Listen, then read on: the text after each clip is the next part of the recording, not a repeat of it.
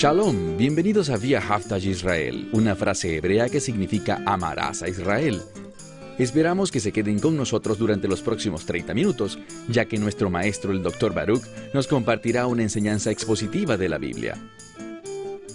El Dr. Baruch es profesor titular del Instituto Zera Abraham, con sede en Israel.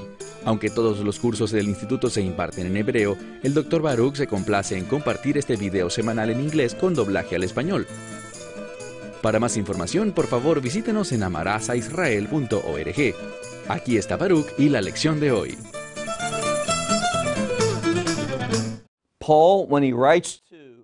Cuando Pablo escribe a la congregación de Filipos, él quiere asegurarse que estén entendiendo correctamente el mensaje. Por tanto, permíteme empezar nuestro estudio de hoy preguntándote, ¿estás entendiendo correctamente el mensaje? ¿Comprendes la verdad bíblica que debes asimilar con el fin de vivir una vida agradable? Y hay una clave. ¿Te sientes agradado con tu vida? Esa no es la pregunta. La pregunta sería, en todo caso, ¿le agrada a Dios la manera como te comportas? Y tú dirás, Él me ama. Él ama a todo el mundo. Y por una relación de pacto por el mensaje del Evangelio, tú puedes tener acceso a ese amor. Verás, Dios ama a todas las personas del mundo, sin condición alguna, Él los ama. Pero la única manera para que puedas recibir, la única manera en la que te haces partícipe de ese amor, es a través del mensaje del Evangelio, entendiendo que Yeshua es el único, y quiero enfatizar esto, el único camino a Dios.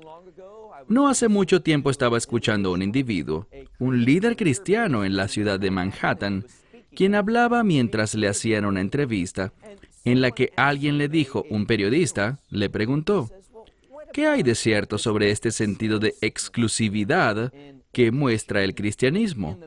Y en su interpretación de la Biblia, diciendo que este Yeshua, Jesús, es el único camino. Y en vez de decir simplemente, sí, así es, Él es el único camino, él respondió, bueno, si Yeshua es quien dice ser, y si la Biblia es verdad, y si tal cosa, ¿por qué expresa tantas dudas y cuestionamientos? Sí, el Mesías es el único camino. Y entiendan algo, una de las verdades fundamentales es esta, la cruz. Déjame decirte algo. Si no tienes un entendimiento correcto de la cruz, no podrás comprender las cosas como Dios quiere que las entiendas. La cruz es fundamental. Y si hubiese cualquier otra manera, lo diré de nuevo, si existiera cualquier otro mecanismo que nos permitiera entrar al reino de Dios y encontrar el perdón de los pecados, cualquier otra manera que no fuera la cruz, ¿sabes qué significaría eso? Significaría que el Mesías murió en vano. Él no hubiera tenido que morir porque existe otro camino. Pero no, no existe otro camino. Solo hay un camino y es a través de la fe en el Mesías, de este que fue colgado en el madero, quien sufrió una dolorosa muerte, quien derramó su sangre con el fin de convertirse en el único camino para el perdón. La única manera en la que podemos hallar la salvación es solo a través de Él. Pablo sabe esto y quiere que tengamos una clara comprensión al respecto. Tomen sus Biblias y lean conmigo, luego de haber empezado la semana pasada nuestra nueva serie en la epístola a los Filipenses y avanzado en el capítulo 1, vayan conmigo por favor al versículo 7. Noten lo que Pablo dice aquí. Filipenses capítulo 1, versículo 7. Él dice, así como resulta correcto para mí pensar, es correcto para él pensar de este modo, por lo que debemos preguntarnos, ¿estamos pensando de la manera correcta? Eso es fundamental. Si no piensas correctamente, no puedes vivir correctamente y no podrás hacer las cosas que Dios quiere que hagas. Entonces, él escribe aquí, mira de nuevo, así como resulta correcto para mí pensar de este modo a favor de todos ustedes. Un término que es vital que entendamos correctamente en la Biblia, pero especialmente en el libro a los Filipenses, es este término a favor. Lo que quiero enfatizar es esta verdad bíblica. Comentamos la semana pasada y veremos evidencia esta semana que Pablo está en prisión. Está en cadenas. ¿Por qué? Por su fe en el Evangelio, por decir la verdad. Y lo que Pablo está diciendo aquí es que sus oraciones, sus pensamientos, sus preocupaciones, sus objetivos no se basan en sí mismos, sino que, en cambio, él habla a favor de todos ellos. De hecho, dice, por cuanto los tengo en mi corazón a ustedes. Piensen al respecto. Pablo habla y confiesa. ¿Qué está en mi corazón? Y responde, ustedes, hablándole a esta congregación. Pero déjame asegurarte algo, que lo que Pablo estaba haciendo no era solamente para una congregación particular en determinada ciudad, sino que Pablo estaba pensando de una manera mucho más global en ese momento. Él entendía que su vida, sus palabras, sus mensajes hablados y escritos, todo tendría implicaciones eternas.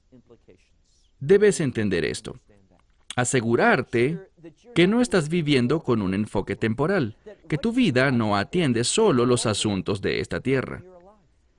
Vive de un modo que las cosas en las que usas tu tiempo, que aquello en lo que te estás invirtiendo, todos tus recursos, todo lo que haces, tenga consecuencias eternas, que impacten a la gente no solo aquí por un momento, sino por siempre y siempre.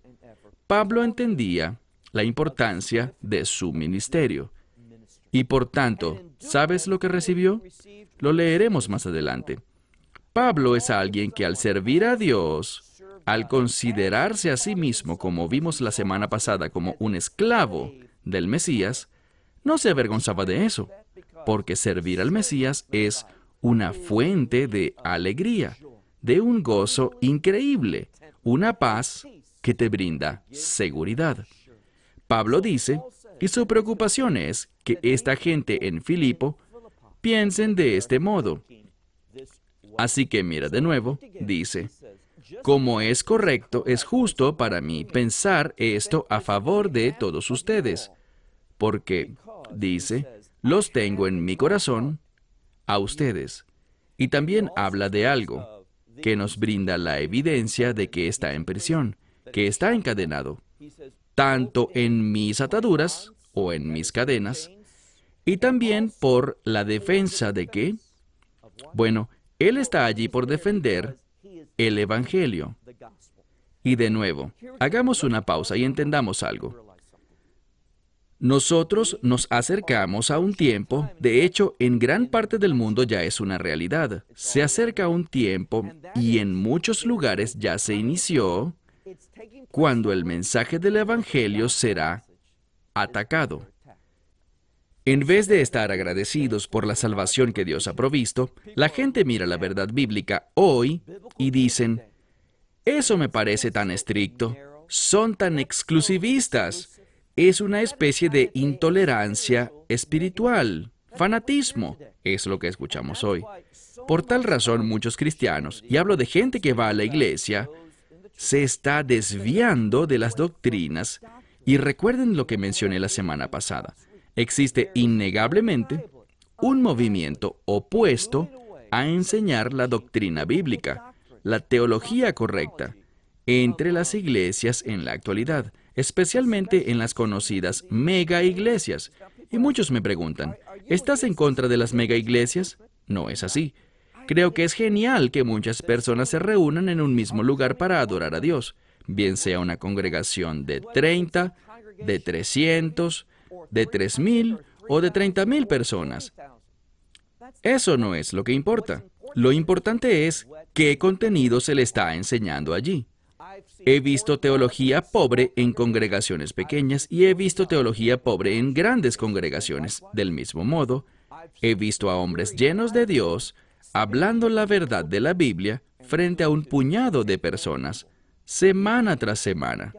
Igualmente, he visto algunos maestros enseñando cosas maravillosas, arraigadas en la palabra de Dios, que lo hacen frente a miles y a veces centenares de miles de personas, a través de los ministerios masivos a lo largo de la semana. No estoy criticando si se trata de un grupo grande o pequeño. Lo que critico es el contenido que se enseña, y existe ciertamente un sentir general que se está apartando de la doctrina bíblica. Eso es contrario a Pablo y contrario a lo que encontramos en el Nuevo Testamento.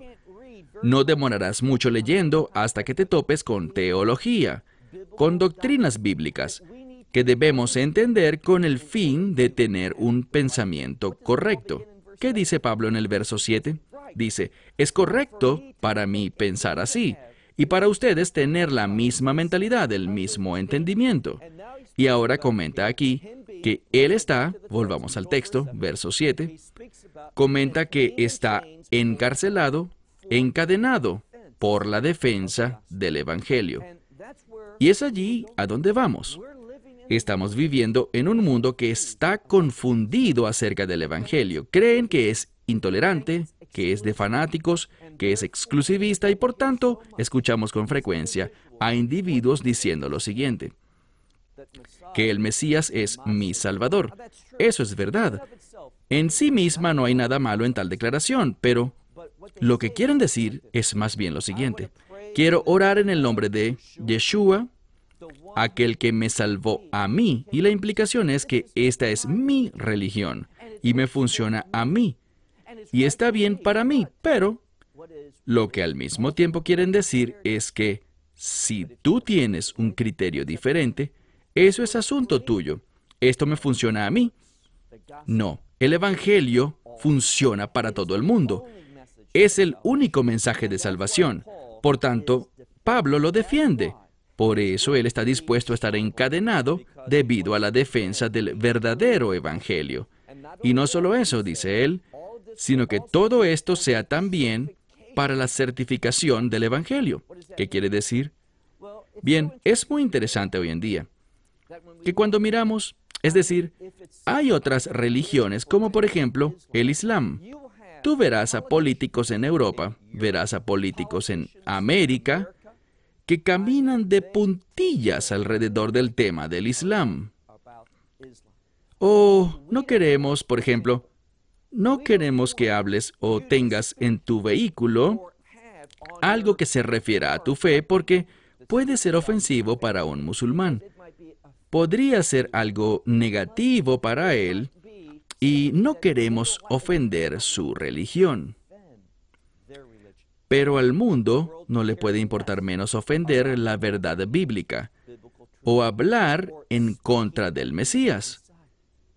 Y lo que Pablo está diciendo es que realmente su sufrimiento por el Evangelio es una certificación de que es real. Otras personas no están sufriendo por su fe, no. Aquellos que sufren más, y esto está creciendo más y más, son quienes proclaman las simples verdades de la Biblia.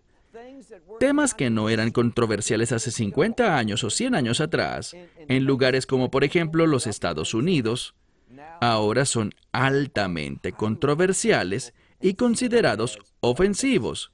Por esto Pablo estaba encadenado y le habla a esta congregación. Mencioné que él tiene un gran afecto por ellos y dice que ellos son partícipes o copartícipes con él. La palabra que vemos aquí es koineo, que tiene que ver con comunión, que ellos están compartiendo su comunión con la gracia y dice que ustedes son partícipes o copartícipes conmigo. ¿Por qué? Verso 8. Porque Dios es mi testigo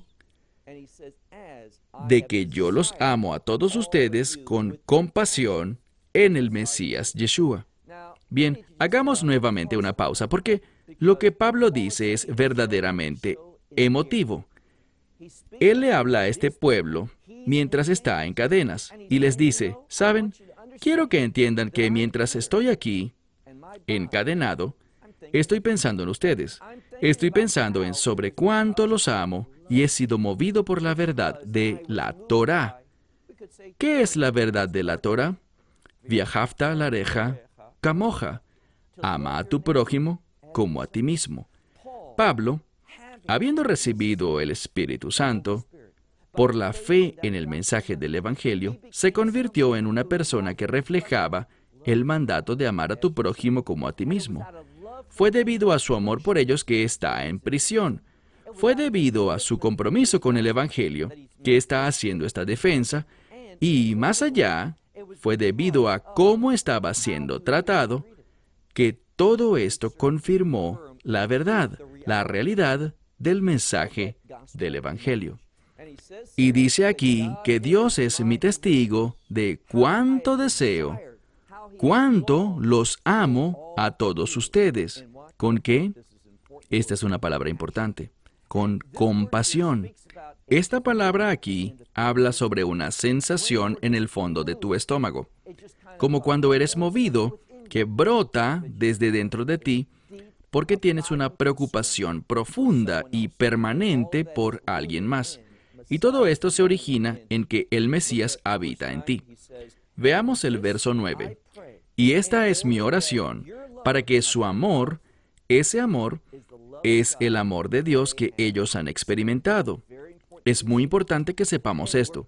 Vamos a observar que este amor de Dios produce algo en tu vida y en mi vida. Muy importante que lo reconozcas. Entonces, el amor de Dios, mira de nuevo en el verso 9, y esto oro con el fin de que su amor abunde más y más. Es tan vital, porque el amor de Dios no es algo estático.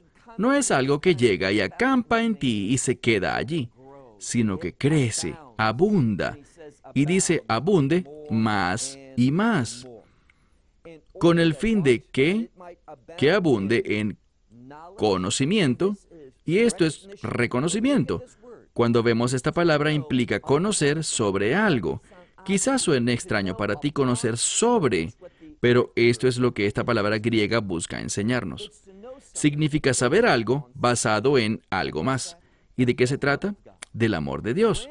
Cuando tú vives tu vida arraigado en el amor de Dios, el cual recibiste, esta verdad fundamental va a ser una producción. Ella producirá conocimiento, sabiduría espiritual. ¿Y qué más? Dice también, discernimiento. Cuando veo este texto tengo que subrayarlo. Lo resalto desde la palabra amor hasta las palabras conocimiento y discernimiento. Porque solo cuando vivo y soy impulsado por el amor de Dios es que sucede esto. Cuando yo me muevo y me comporto basado en el amor de Dios, me haré receptor de un conocimiento y discernimiento sobrenatural. ¿Cómo se llama eso? Es una manifestación de sabiduría. Dios me da entendimiento para tomar sus decisiones. Entonces, el resultado de recibir su amor y de basar mi vida en Él, tal como Pablo hacía y oraba por lo mismo a favor de todas estas personas, sirviéndoles y sufriendo por ellas, Pablo dice, quiero que entiendan que este tipo de conducta, este tipo de vida, produce sabiduría espiritual, conocimiento y discernimiento. Miren ahora el verso 10. ¿Cuál es el resultado de esto? Allí dice, para que prueben, es la palabra daki meizo. Es una construcción diferente, pero esta es la raíz. Es la palabra griega de la que obtenemos la palabra en español documento. ¿Qué es un documento? Es algo que certifica algo más, que contiene información que revela algo. Y lo que implica es esto. Es este amor que produce conocimiento y discernimiento, el que recorrerá un largo camino para probar las cosas excelentes. ¿Qué cosas excelentes? La mayoría de los eruditos que consulté cuando preparaba este estudio indican que esto se trata del fruto del Espíritu. Ellos lo ven como una vida transformada que transmite mucho sobre el carácter de Dios, en conducta y en obras, no solo en acciones, sino también con palabras y sentimientos. Es muy importante que tengamos los sentimientos correctos. ¿Por qué?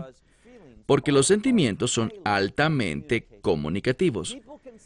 La gente puede percibir lo que tú sientes, y cuando ellos ven que tú sientes amor por ellos, no solo un amor egoísta como el que el mundo practica, sino un amor sacrificial, uno que no está arraigado en ti mismo, sino en el amor de Dios. Entonces tú puedes ir más profundo en esa relación, tocar a las personas y bendecirlas, ser un instrumento de bien para sus vidas. Y de eso está hablando Pablo. Entonces dice que deben abundar más y más en conocimiento y en todo discernimiento, con el fin de que prueben las cosas excelentes para que puedan ser puros y sin mancha o defecto. De lo que habla aquí es de que nosotros, en la medida en la que tú, como creyentes, empezamos a ministrar a otras personas, no solo seremos un instrumento de cambio y transformación en sus vidas, sino que aquí está lo mejor. El hecho de participar en el ministerio también nos transforma a nosotros mismos. Es lo que dice aquí. Mira esto. Dice que tú puedes probar las cosas excelentes. Vas a demostrar, vas a certificar lo que son en ti mismo, porque tu vida las está manifestando, con el fin de producir estas cosas, pureza y que seas leilo mum, así se diría en hebreo, sin ningún defecto, ninguna mancha. Es una palabra que habla sobre aceptación. Entendamos esto en dos maneras. Primero que nada, por la gracia de Dios, la justicia del Mesías es imputada a nosotros. De modo que cuando Dios nos vea con el propósito de entrar al reino de Dios, Él verá no a nosotros, sino la justicia de su Hijo habiendo sido imputada, impartida a nosotros. Esto es para la entrada, para la salvación, y por eso tenemos la seguridad. Yo puedo tener absoluta y total certeza de que voy a entrar al reino de Dios, porque eso no depende de mí. Yo no hice nada al respecto, simplemente lo acepté por fe, creyendo en la suficiencia de la obra del Mesías sobre la cruz. Puedo estar seguro porque Él lo hizo, y yo solo me beneficio de ello. Esto tiene que ver con su justicia siendo imputada e impartida en mí. Ese es un aspecto. Lo que está hablando aquí no se refiere a una justicia imputada, sino a una justicia adquirida que viene por ese proceso de santificación, del cual hablaremos más en las siguientes semanas. Pablo va a definirlo para nosotros. Él está diciendo que en la medida en la que ministramos, se va produciendo esta transformación con la que vamos a demostrar no solo una justicia imputada, sino una justicia declarada o descriptiva en nuestra conducta. De modo que nos hacemos puros y aceptables, que por defecto significa ser aceptables ante los ojos de Dios. ¿Cuándo? Noten el verso 10. Dice, en el día del Mesías. Insisto, tenemos en la Escritura esta importante doctrina, y tengo que advertirte que muchos creyentes no están conscientes de lo que significa el día del Mesías. Una vez más, y comenté al respecto la semana pasada, entendamos que este día se refiere a cuando los cielos se abran con el sonido del shofar, el cuerno de carnero, y el Mesías descienda a las partes bajas del cielo, o sea, al firmamento, y nos reunirá con Él. En ese momento recibiremos un nuevo cuerpo. Este es el objetivo, este es el que debería ser el enfoque de nuestra vida. Es que debemos crecer, madurar espiritualmente para acercarnos más y más a lo que nos convertiremos en aquel día. Y eso es lo que Pablo dice aquí. Él está compartiendo, Él está enseñando, Él está orando, está revelando que a través de amar a nuestro prójimo, como a nosotros mismos, si somos individuos a quienes el motivo de todo lo que hacemos es el propósito del Evangelio, esto nos transformará y moverá a un camino de justicia descriptiva, es decir, que nuestras vidas describirán lo que es la justicia, que la gente nos mirará y verá a otros creyentes fieles y tendrán más y más comprensión de que tu vida se ha vuelto un mapa, que tu vida se ha convertido en una fuente de revelación sobre qué significa la justicia de Dios. De eso es de lo que Pablo está hablando. Y un día, esto no depende de nadie más sino del Mesías, un día, este día del Mesías, es un día de bendición, es un día de esperanza, porque seremos transformados en ese día. ¿Y de qué se trata todo esto? Sigue leyendo ahora el verso 11. Siendo llenos con el fruto, ese es el deseo, llenos con el fruto de justicia por medio del Mesías Yeshua. Ahora, nuestra justicia declarada, esa justicia que ha sido imputada a nosotros, es a través de Él. Y esta justicia descriptiva, esta justicia del comportamiento, es cuando nos sometemos a su obra, al ministerio del Espíritu Santo, en y a través de nosotros. Es Él quien lo hace y es Él quien se lleva toda la gloria y la alabanza. Entonces, siendo llenos con el fruto de la justicia por el Mesías, para gloria y alabanza de Dios. Bien, este es el objetivo. Algunos dicen, ¿de qué es de lo que yo debo preocuparme? De lo siguiente, de vivir de una manera que manifieste la gloria de Dios. Hacer esas cosas para que, tal como lo dijo el Mesías en el Sermón del Monte, para que el mundo pueda ver sus buenas obras, y entonces ¿qué? Alaben a su Padre Celestial. Las buenas obras son importantes y de eso está hablando aquí. Que hagamos todo aquello que manifieste la gloria de Dios. ¿Qué nos dice eso? Dice que nuestras buenas obras le manifiestan a otros el hecho de que Dios, es decir, el Espíritu Santo, el Espíritu del Mesías, que Él está en nosotros. Y que cuando obedecemos, la gloria se manifiesta. Y entiendan esto, existe una relación estrecha entre gloria y alabanza. Cuando alguien se encuentra con la gloria de Dios, y lo vemos de principio a fin en las Escrituras, cuando alguien se encuentra con la gloria de Dios, por naturaleza, ¿qué ocurre? Él cae, postrado ante Dios, y le alaba. De eso se habla aquí, que nosotros, por el fruto de la justicia que viene por el Mesías Yeshua, que estemos llenos de esos frutos de justicia para la gloria y alabanza de Dios. Esa es la verdadera madurez espiritual. Bien, cerramos con esto. Hasta la próxima semana. Shalom desde Israel. Shalom from Israel. Esperamos que te hayas beneficiado del mensaje de hoy y lo compartas con otros. Por favor, haz planes para unirte a nosotros cada semana en este momento y en este canal para otra transmisión de amarazaisrael.org. Nuevamente, para obtener más información sobre nosotros, visita nuestra web amarazaisrael.org, donde encontrarás muchas otras conferencias de Baruch en formato de video. Hasta la próxima semana. Que el Señor te bendiga en Yeshua HaMashiach, Jesús el Mesías, mientras caminas con Él. Shalom desde Israel.